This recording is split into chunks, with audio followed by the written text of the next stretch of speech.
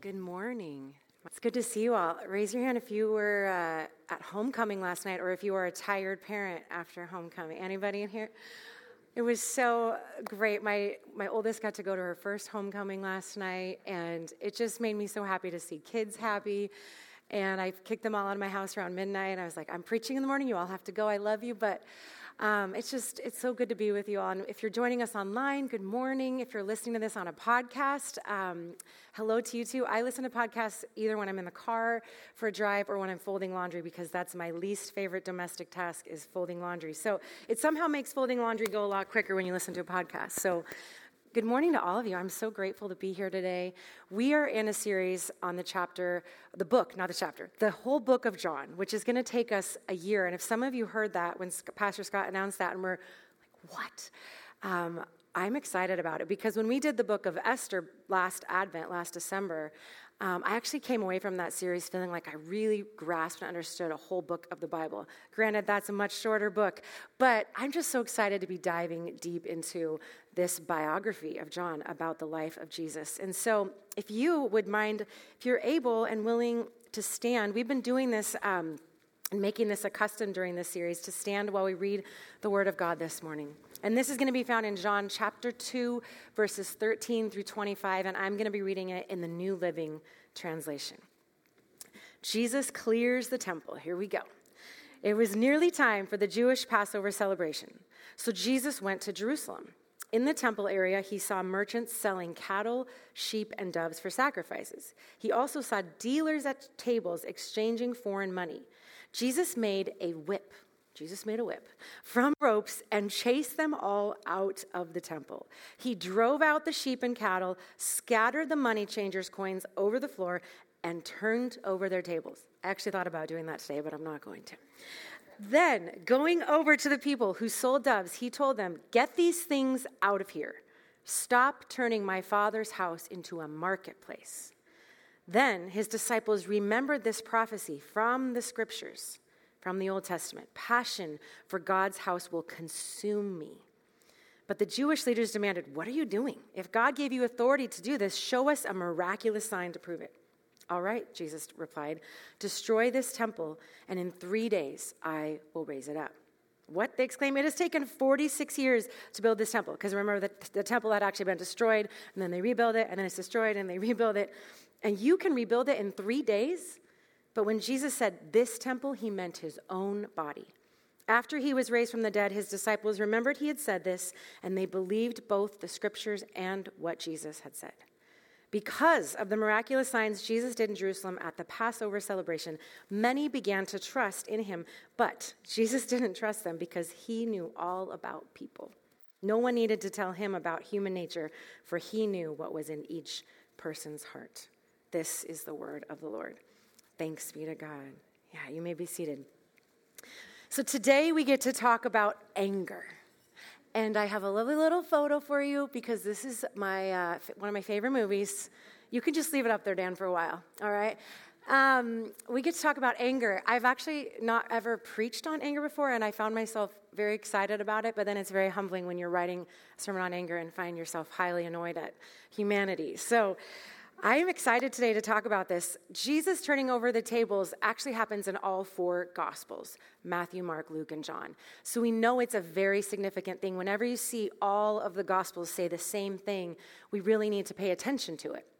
What's interesting is that here in John's Gospel, we see this happening early on in Jesus' ministry. If you remember last week, Pastor Scott talked about Jesus turning water into wine. This is his very first public miracle that is documented. This is probably when he's around age 29 or 30.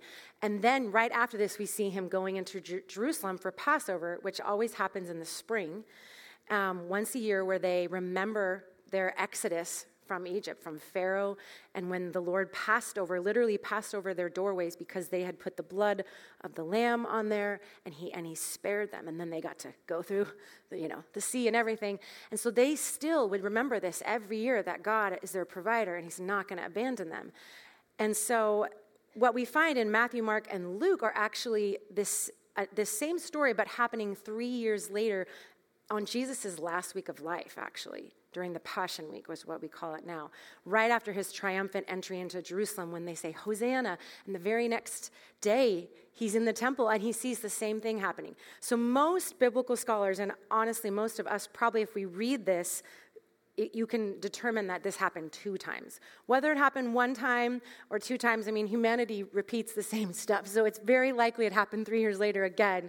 And they thought, maybe we can, do this again and Jesus won't notice. Regardless, it's important and it's significant because this is a very large scene. I don't think in Sunday school we picture Jesus with fiery eyes and making a whip.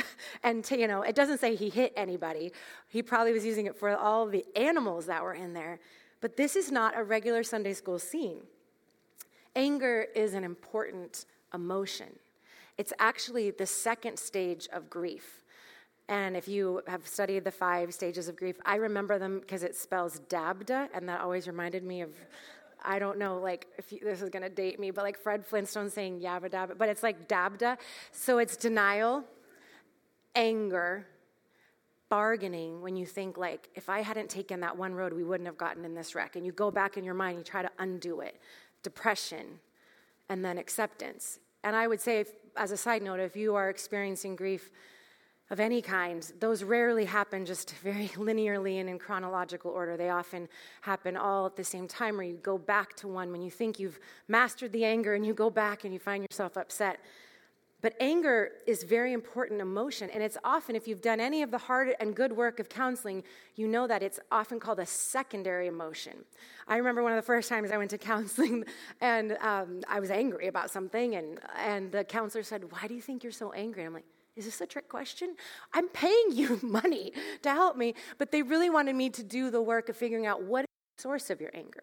So when we say it's a secondary emotion, that usually means that something has preceded it, like loss, desperation, vulnerability, disrespect, neglect, hurt. And that leads us to become angry. I didn't really think I was an angry person until I had children. And it really only takes, honestly, whether you're a parent or not, any kind of human relationship will humble you. You realize, I think I have some anger issues. Whether you are the explosive anger kind or whether you're the internal burning, seething kind, it's still anger. And I honestly was so naive to think that I really just wasn't a super angry person until I had children.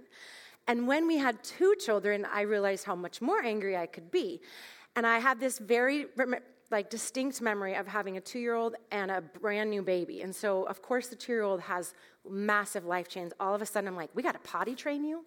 You got to get out of your crib. We need that. So you got to go to a big kid bed. And, you can't get out of it, though. You got to stay in it. And so we had all of these struggles. And, I'm starting to kind of ignore the 2-year-old because I got to take care of the newborn. And so what happened was we were trying to sleep train our 2-year-old to stay in this new twin bed, and she would not stay in it. I mean, I tried all of the things you can think of. I even got one of those, this sounds terrible, and I don't know if I should say this microphone, we got one of those white things that goes on the doorknob so they can't get out. It's like they're a prisoner in their own room. I don't even know if that's allowed anymore, but we did that because I didn't want her wandering the house, falling down the stairs, and so she would fall asleep, I wish I had a picture of this, with her hands underneath the door. She was getting as close to the door as possible. She didn't sleep in this beautiful Costco bed that we had bought her with a brand new mattress. She would sleep on the floor, and she would put her hands underneath the door slat, which is very sad and pathetic.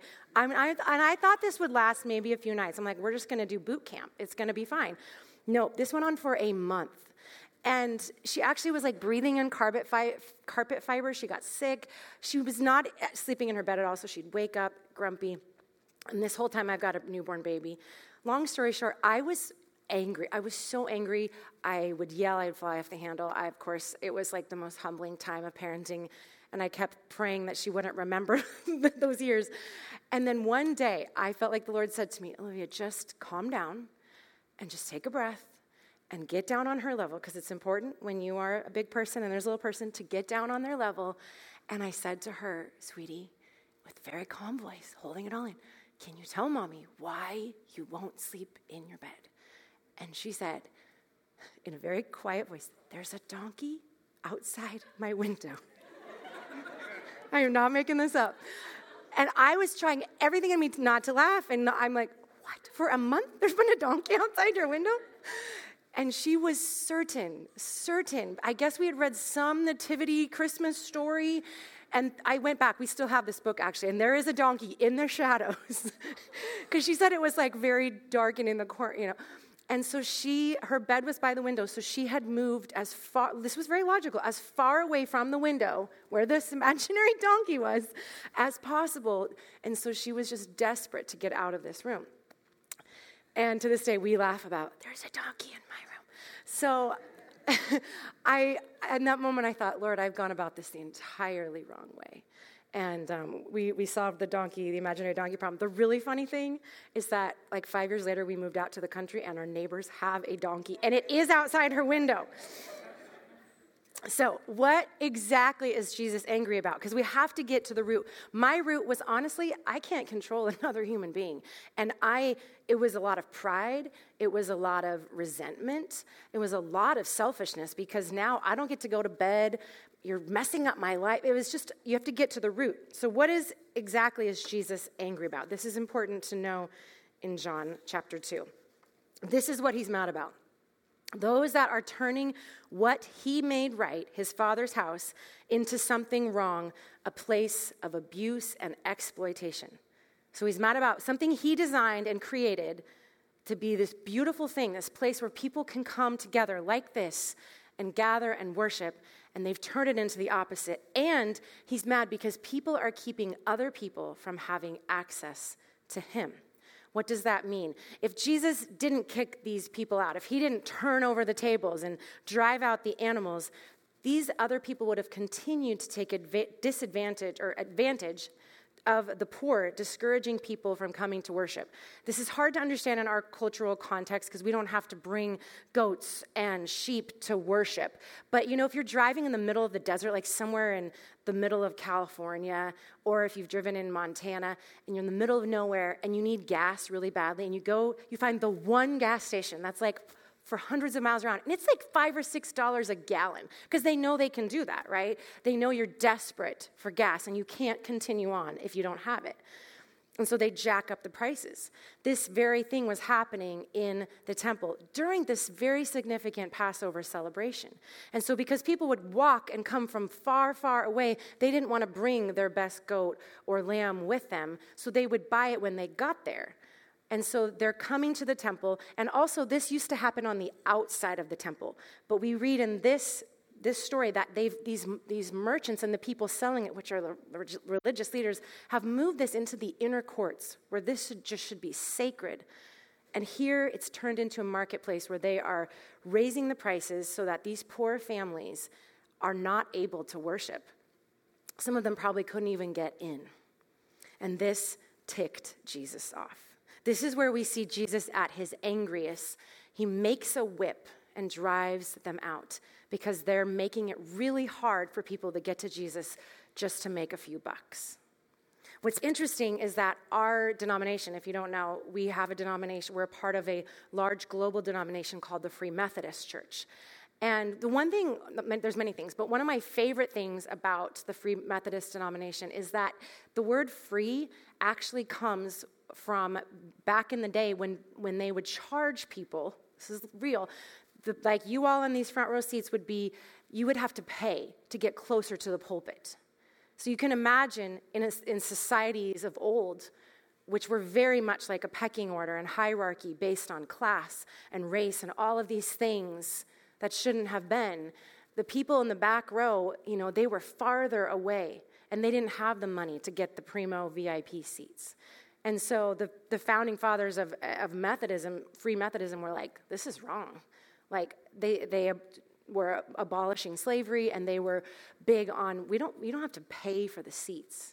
If you've ever seen the movie with Will Smith, The Pursuit of Happiness, which I love, there's a scene where he's completely homeless with his son.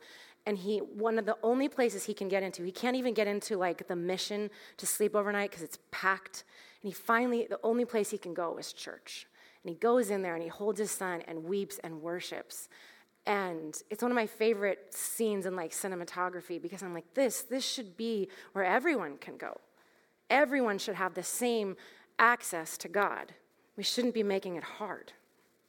We also see that Jesus got angry, the same subject matter, when his disciples, it says in Mark 10, when Jesus saw that his disciples were trying to keep the children from coming to him, he was angry with them. And he said, "Let the little children come unto me, for such is the kingdom of heaven."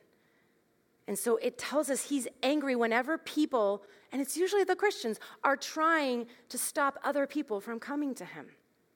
He's really mad about it. It's a big deal.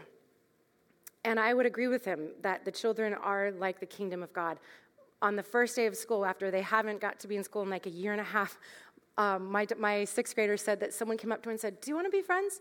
She was like, "Sure, okay, we're friends." We can take some notes from that, right? And Jesus says, this is the kingdom of God. Don't stop them. And if you are a child, you need to know that this is in Scripture. Jesus gets mad when adults try to stop you from coming to God. So take note of that. You are important. You are significant. And you have just as much access to the Lord. So Jesus' primary emotion is love. When these religious leaders are saying, "Give us a sign, give us some kind of miracle to prove that you have the authority to do this," and he talks about rebuilding the temple in 3 days, and they're like, "What are you talking about? This took years to build." He's talking about his body. Because we know as soon as he was on the cross and as soon as he gasped his last breath and said, "Into your hands I commit my spirit," it says the very moment that happened, do you know what happened in the temple? In this same temple, the curtain that it was like barring, that the very like innermost part of the temple, the most sacred part, where the Holy of Holies is, it says was torn from top to bottom. And that's significant. Humans didn't get in there with some really great fabric scissors and cut it.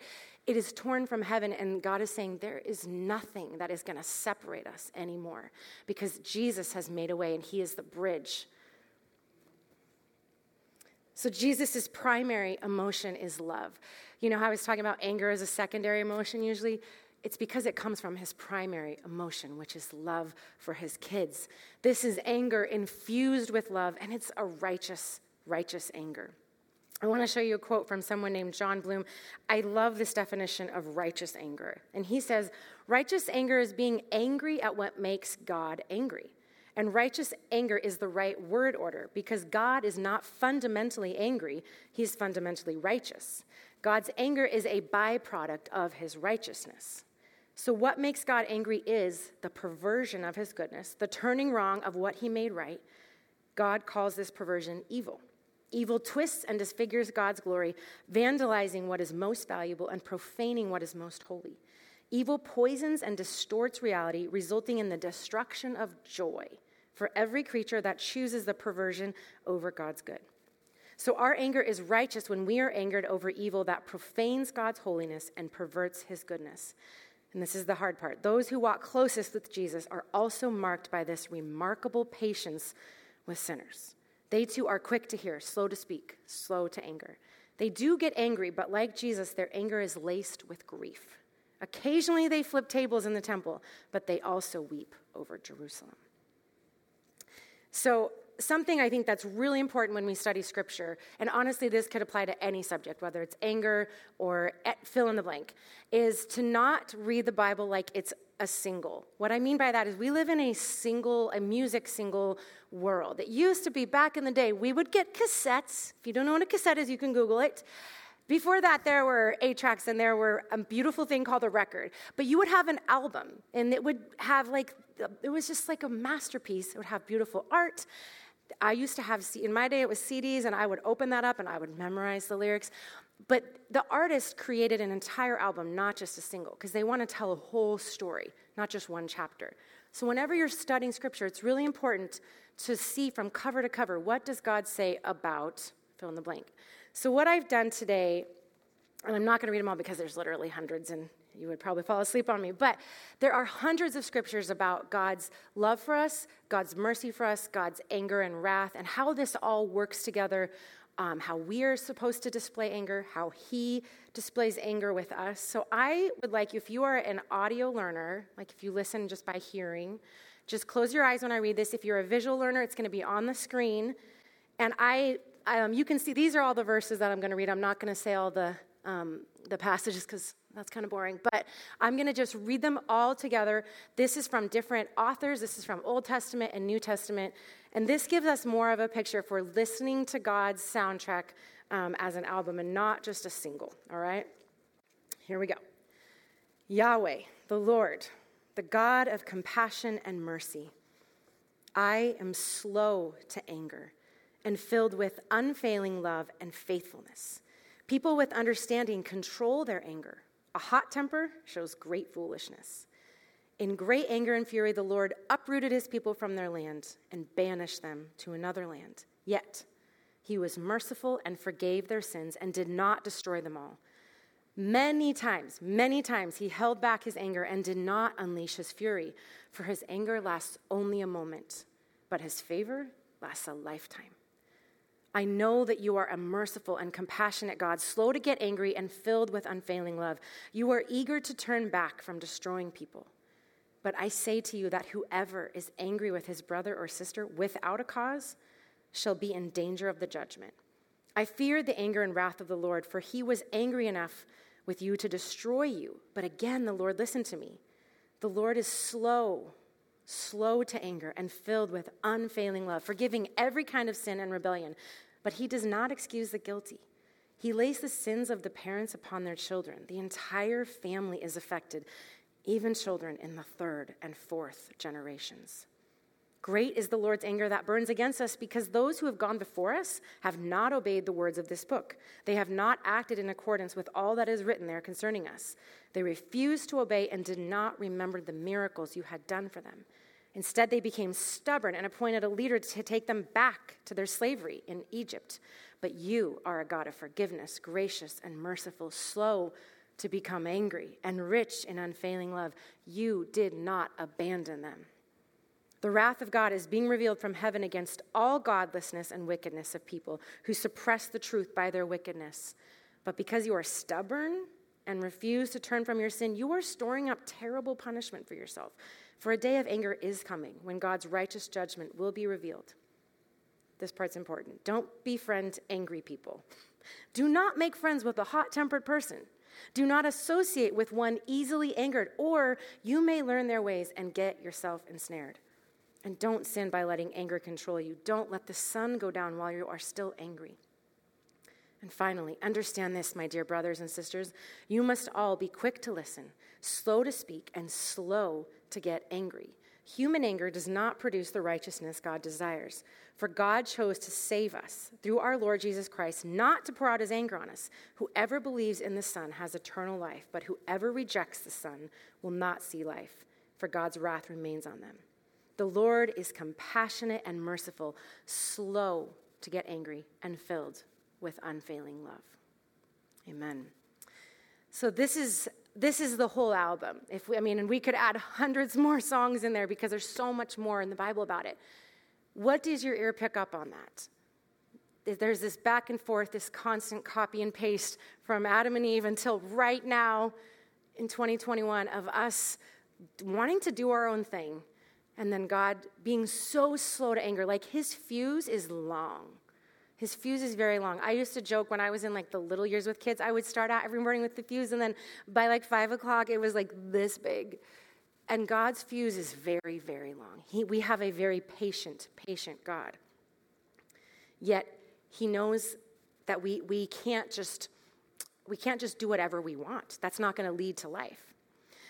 When one of my kids first started middle school, I was kind of overwhelmed because I thought, I'm dropping them off. There's 600 or 700 kids, and they'd come from a really small public school of 180. And so I was checking in with my daughter. How are things going? I usually do this in the car because if you want to have great conversations with your kids, if you're both facing forward and on a long road trip, it's a great time to do this. It's not just awkward staring one-on-one. And so she said to me this story that she was in one of her classes, and this boy was grabbing a stapler, undoing it, opening it up, and just going, I can't make the gun noise like so many other kids can, but just shooting staples all over the place. And so I was like, what did you do? And I'm thinking if I were 12 and in 6th grade at a big school, I'd probably just duck and cover. And, I was pretty shy at that age. Nope, she said, I walked right up to him. I calmly grabbed the stapler and took it away. And then in her kind of reflecting, she said, Mom, he's a child of God, but he can do better. And to this day, this is a line in our home. Like when someone's kind of having a day, we're like, you're a child of God, but you can do better. And it's true. And I thought, I don't think I would have had that composure when I was 12. But I sometimes think the Lord looks at us like that. Like, you are my kids. I love you 1,000%. There's nothing you can do that would ever separate us, but you can do a little better. And he is so slow to this anger. Like, he's given us lots of chances. In Hebrew, slow to anger, which that phrase, by the way, when you were hearing me say that, these are all different passages. There's lots of slow to anger passages because he's had a lot of time to be slow to anger with us. In Hebrew, this is Erech Apayim. I don't know if I'm saying that right, but it literally means long of nostrils. And so when you are just like unleashing, like there's a dragon inside of you and it's like breathing fire to people, nostrils flare. And when you are trying to I'm going to count to 10 seconds. I'm going to do it. I'm going to just not say all the things that are going through my head right now. I'm going to breathe in. These are long nostrils. If you can picture God with like the world's longest nostrils, this is what this means. Slow to anger. And it's interesting because when God breathed life into us, he breathed life into our nostrils, it says, if you go back to Genesis. And John Mark Comer has written a book called God Has a Name. Some of you who's read this? Anybody? It's good stuff. And there's actually a whole chapter about God's wrath and God's anger. And he says in here, God's nostrils are long. So we have an extremely long-suffering, patient God that loves us. And I want to read to you a quote from this book. It'll be up behind me. John Mark Comer says, the scriptures writer's main problem with Yahweh's anger, so when we're reading in the Bible, is that God doesn't get angry more often. That's what they're mad about. But we live in a radically different culture. For the most part, we have the exact opposite problem with Yahweh's anger. We were born in the middle of a tectonic shift in how Westerners think about God. A lot of people have abandoned the God is angry narrative and simply replaced it with the exact opposite. God is never angry at all. As followers of Jesus, when we read these stories about Yahweh's anger or wrath or judgment, we feel like we need to apologize to our friends or explain it away or hide this socially unacceptable part of God away in the back room, as if Yahweh needs a little PR help to survive the modern world. Amen. The imagery of an angry God is passé. We've moved on, evolved to a more progressive world. It's time that we update Yahweh for the 21st century. And with this move to recast God comes an even more disconcerting move to redefine love. Love, at least the kind of love that Jesus talked about, often leads to anger. We get angry about things we care deeply about, things we're passionate about. This is the kind of anger we see in Yahweh, anger that is patient, just, and unselfish, that comes out of a place of love, anger that comes from a father who cares about his kids. In spite of all the current rebranding of God to fit the Western world, if we're going to take the scriptures seriously, then we have to take this part of God seriously. It's good stuff. When I was a teacher back in the day, and I was teaching high school, the very first day of school, I would do this little, visual with the kids because I was trying to explain to them what kind of teacher my hope was to be that year. So I would get out a bowl, kind of like this, and some soap, just a bar of good old-fashioned, soap, and some water. And I would tell them there's basically three different kinds of teachers. There's the negligent kind that's like, whatever you want to do, and you go in their class and it's just like chaos. And sometimes the kids will say, I like that teacher. It's because they let them do whatever they want to do, right? And so I would show them with the soap, like if you don't hold the soap tight enough, if you hold it loosely, like if you're in the shower and you don't hold it tight enough, what happens? It falls out, right? And then there's the authoritarian, which is like a dictator kind of teacher. And you walk into that classroom and you might see everyone just very, very quiet, but the kids probably don't have a lot of fun because they're strict and cold. And so that's when you're holding the soap too tight. And what happens when you hold a wet bar of soap too tight? It pops out and it falls down. And then there's an authoritative type of teaching and a style of teaching where you're strict but you're warm. And you don't hold it too tight and you don't hold it too loose. And it stays right there and it's protected. And I would tell them, this is my goal. I'm not going to always get it right. I'm probably going to mess it up, probably on day 2. But this is my goal, to be an authoritative kind of teacher that cares about you, and it doesn't hold too tight or too loosely.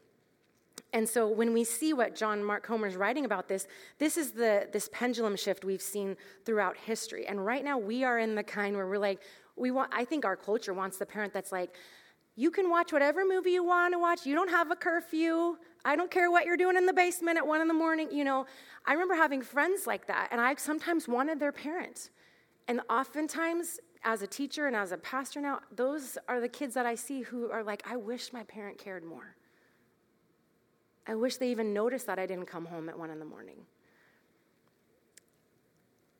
We see in Ephesians 4:26 that it says, in your anger, do not sin. Don't let the sun go down while you are still angry. And that writing from Paul is actually a direct quote from David pouring out his heart in Psalm 4 when he said, be angry and do not sin. I read this and I want to say to David and to Paul, like, that sounds like an oxymoron to me. How can I be angry and not sin? And it says, ponder in your own hearts on your beds, going back to that, not letting the sun go down while you're still angry. I'm like, well, I'm just going to stay up all night then because I'm kind of angry. It says, don't sin by letting anger control you. Think about it overnight and remain silent. I guarantee if people thought about it overnight and remained silent before they commented on anything online, would have a lot less hatred going on in the world. I actually have a friend who is also a pastor, and when she's going to write something on social media, she actually will write it out, and then she will do this. She will think about it overnight. Like, this is if it's something really significant. And then in the morning, she'll see how she feels about it, and she often will change it. That's spiritual maturity right there. Because human anger, we know from James, does not produce the righteousness that God desires. James, by the way, was the half-brother of Jesus, meaning they both had the same mom, right? And obviously, Joseph was James's dad, and then God was Jesus's. But I'm sure as the half-brother of Jesus, I would have been ticked off a lot. Can you imagine? And he is telling us human anger does not produce the righteousness that God desires. So here's my question for myself today and for all of us. How do we do this? How do we be angry and not sin? Because that sounds very complicated to me.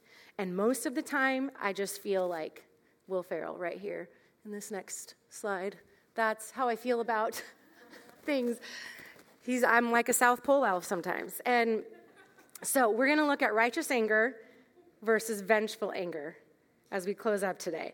So here's, if you're wondering, if you're laying in bed at night, like it says in the scripture, and thinking about this and staring at the ceiling and trying to sift through this, righteous anger comes from the Holy Spirit. And we know that it's going to eventually produce fruit. And it's going to bring about restoration. That's the goal of it, right? When we see all those verses I read about God's anger for us, his goal isn't to destroy us. His goal is to restore and to redeem. Whereas vengeful anger, big surprise, comes from our flesh, and it produces cynicism. It seeks destruction. Something I've realized in the past year and a half is that I have been more angry than I have been since, honestly, like the donkey years. And I don't know if you can relate to this. And I was talking with a friend, and they said, I've become so cynical. And what's sad is that I think just because of COVID and all of the things that we've endured as a culture, as communities, globally for the last year and a half, it's produced a lot of cynicism. And sadly, if I'm being real with you, the big 4 areas that we look to in life for security and for you should know what you're doing, which would be healthcare, education, the church, government, these 4 pillars. I don't know, where's your trust level with all of those? Do you have cynicism? I know I do, a lot. And so it starts to bubble up, and it just, feeds off of itself. So I'd like to invite the worship team up as I do a little. We are not having a cooking show. I really wish we were today, but I've always thought that'd be fun because they have everything perfectly ready for them, and it's scraped off. It's in their little fake kitchen. So this has been how I've been trying to process this. And I actually looked back on a text I sent to some of my close friends when I was really, I would say, struggling with, the heart of anger during this past year and a half. And for me, if I'm being real with you, when I see kids being hurt because of adults' dysfunction and because adults can't agree and because they're fighting and, just everyone's arguing in our culture, and then the kids get forgotten about and the kids get the lame end of everything, and it causes them harm, that is my tender spot. So I start to fight, and I start to get angry. And some of that is righteous anger, for sure, because we know God cares about kids. And some of that, honestly, is a lot of flesh, because I'm like, what are you doing? And I just get so angry. Okay, so here's our recipe. Here is our human anger. These are a lot of things here. Here's me being really ticked off at adults and what they've done to kids in the last year and a half. I'm going to put a lot of them in. All right. Then you've got little things like this is someone who keeps putting the potato masher in the kitchen drawer. Why do people do that? You cannot open it. And then I'm in there with my hand and scraping my hand because I can't get it out. Someone keeps putting it in there. I don't know if it's a guest. If you come over, please don't do that. All right. And then you've got other things. We're just tired of, a pandemic, right? I'm just angry about it. I don't know. What are you angry about? We put all these things in here. And then there's other little things. There's probably some tiny, I'm going to just dump it in because there's some tiny little grit at the bottom. That's people that drive in the left lane extremely slow under the speed limit and make everyone else go around them because the world revolves around them. That's the little tiny stuff. Okay. Then we have God's righteous anger, right? Which I'm going to demonstrate with flour. And this is the pure stuff. This is the good stuff. We're going to put a lot of it in because he's got a lot. He's slow to anger, right? And we're going to mix it all together, right? And so then we stir it up. This is how I feel like I've been. I actually told Pastor Scott when I was preparing for this, I was like, I don't know if I've ever honestly felt like pure, unadulterated, just righteous anger. It's so hard. It says in James, human anger is not righteous. So how do we do this? Because this is very hard. This is what I feel like my anger looks like, especially right now at this point in 2021. It's just a mixture of stuff. And even though there's a lot of good stuff, there's a lot of crummy flesh in here too. So this is the only thing I know. We have a pumpkin bread recipe that I think is the best in the world. It also has 4 cups of sugar in it, so I'm sure it's terrible for us. But I make it every October, November. We watch Anne of Green Gables. It's awesome. And I never want to do this part because the recipe calls for sifting. And I'm like, why do I have to sift the flour? Well, isn't it already sifted? I don't know. It looks like it. And so I often will skip this. This is usually buried in that same dang drawer as the potato masher. And I don't want to find it. It's buried in there. And this is an important step. If we do not sift through our vengeful, sinful, fleshly anger with the pure, holy, righteous, restorative anger of God, it's always going to be a mess. And so we have to have a sifter. And this is the Holy Spirit. It says in Scripture, God gave us the Holy Spirit to be our comforter, to be the go-between, right? Until he comes back, this is what we have. Till we are face to face and with him in heaven, we have the Holy Spirit indwelling in us. And so we have to sift. And sifting is messy, and it takes time. This is not probably going to happen overnight. I probably can sift quickly through the people that drive in the left lane. And if you are one of those, God bless you. I can sift through that. But the big stuff, the stuff when people are making decisions and hurting kids, and I'm calling offices and I'm just ticked off, that's going to take some time. And what I found, I went back to it's messy. What John Ratcliffe said, if you weren't here a month ago when we had all the chairs up here, he said, we have to start by honoring the Imago Dei in one another, which is on our board over there, by the way. It's one of our core values here. And he's like, if we just walk into a situation with anger and we start by tribalizing or being like, are you mask or no mask? Where are you politically? Are you Democrat or Republican? And we start with tribalization and division, it's probably not going to go well. And so honestly, I was at a school recently where I know one of the schools in our town is dealing with a lot of stuff. And as I touched the door handle, I feel like the Lord said, just pray and just remember that as you walk in, as you literally open this door, every single person you see, remember to honor the Imago Dei in them. They are a child I made, Olivia. And so we have to sift, and it's going to take a lot of work. It's going to take a lot of following Jesus. And sometimes, if you could see this, there is a little bit of dust in there from the little anger. So it's going to get mixed in. None of us are going to be Jesus. But for the most part, the rocks, are going to stay. And it's going to take a lot of work, but I think it's possible. And I think we have to do it together. Otherwise, as Jack says in Lost, if we can't learn to live together, we're going to die alone. And if you haven't seen Lost, I'm sorry. But it's true. It's very true. So we're going to sing Jesus at the Center to close us up today. And would you stand as we do that, as we worship the Lord? Thank you, Olivia.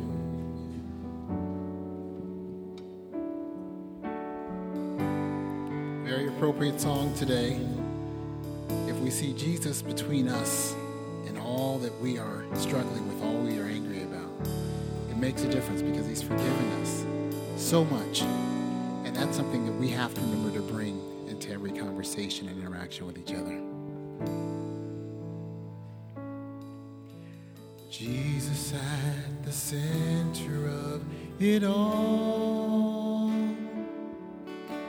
Jesus at the center of it all. From beginning to the end, it will always be, it's always been you, Jesus. Jesus. Yes, it's all about you, from my heart to the heavens. Jesus be the center. It's all about you. Yes, it's all about you, from my heart to the heavens. Jesus be the center. It's all about you. Yes, it's all about you. It's all about you. Jesus at the center of it all. Jesus at the center of it all. From beginning to the end, it'll always be, it's always been you, Jesus. Jesus.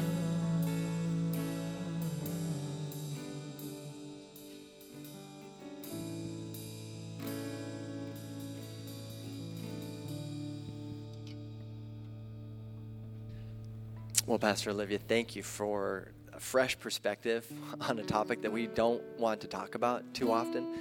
I mean, to be honest, I think probably most of us came in here a little angrier than we thought we should. Or maybe whether it's kids or just life or whatever, it's an emotion that we don't always deal with. But man, I thought what you talked about, like taking the time to actually sift through, which it's going to be work, right? We're going to have to lean into that. We're going to have to actually take time and listen to the Holy Spirit and maybe talk with a spouse or a friend or a brother or sister or whatever and sift through some of this stuff so that we can get down to what is good, get down to what is true, to get down to what the Lord would have us to do with these emotions that we're feeling. So thank you for that. And thank you for being present today. Thank you for leaning into an opportunity to gather together, to center ourselves on Jesus as we enter into another week where we will face obstacles, we'll face frustrations, but at Jesus at the center, it's the key. So as you leave this place, be reminded that we aren't leaving the presence of God, but we have a unique and blessed opportunity to take the presence of God with us wherever we go. God bless you as you do, and we hope to see you again next Sunday. Have a great week.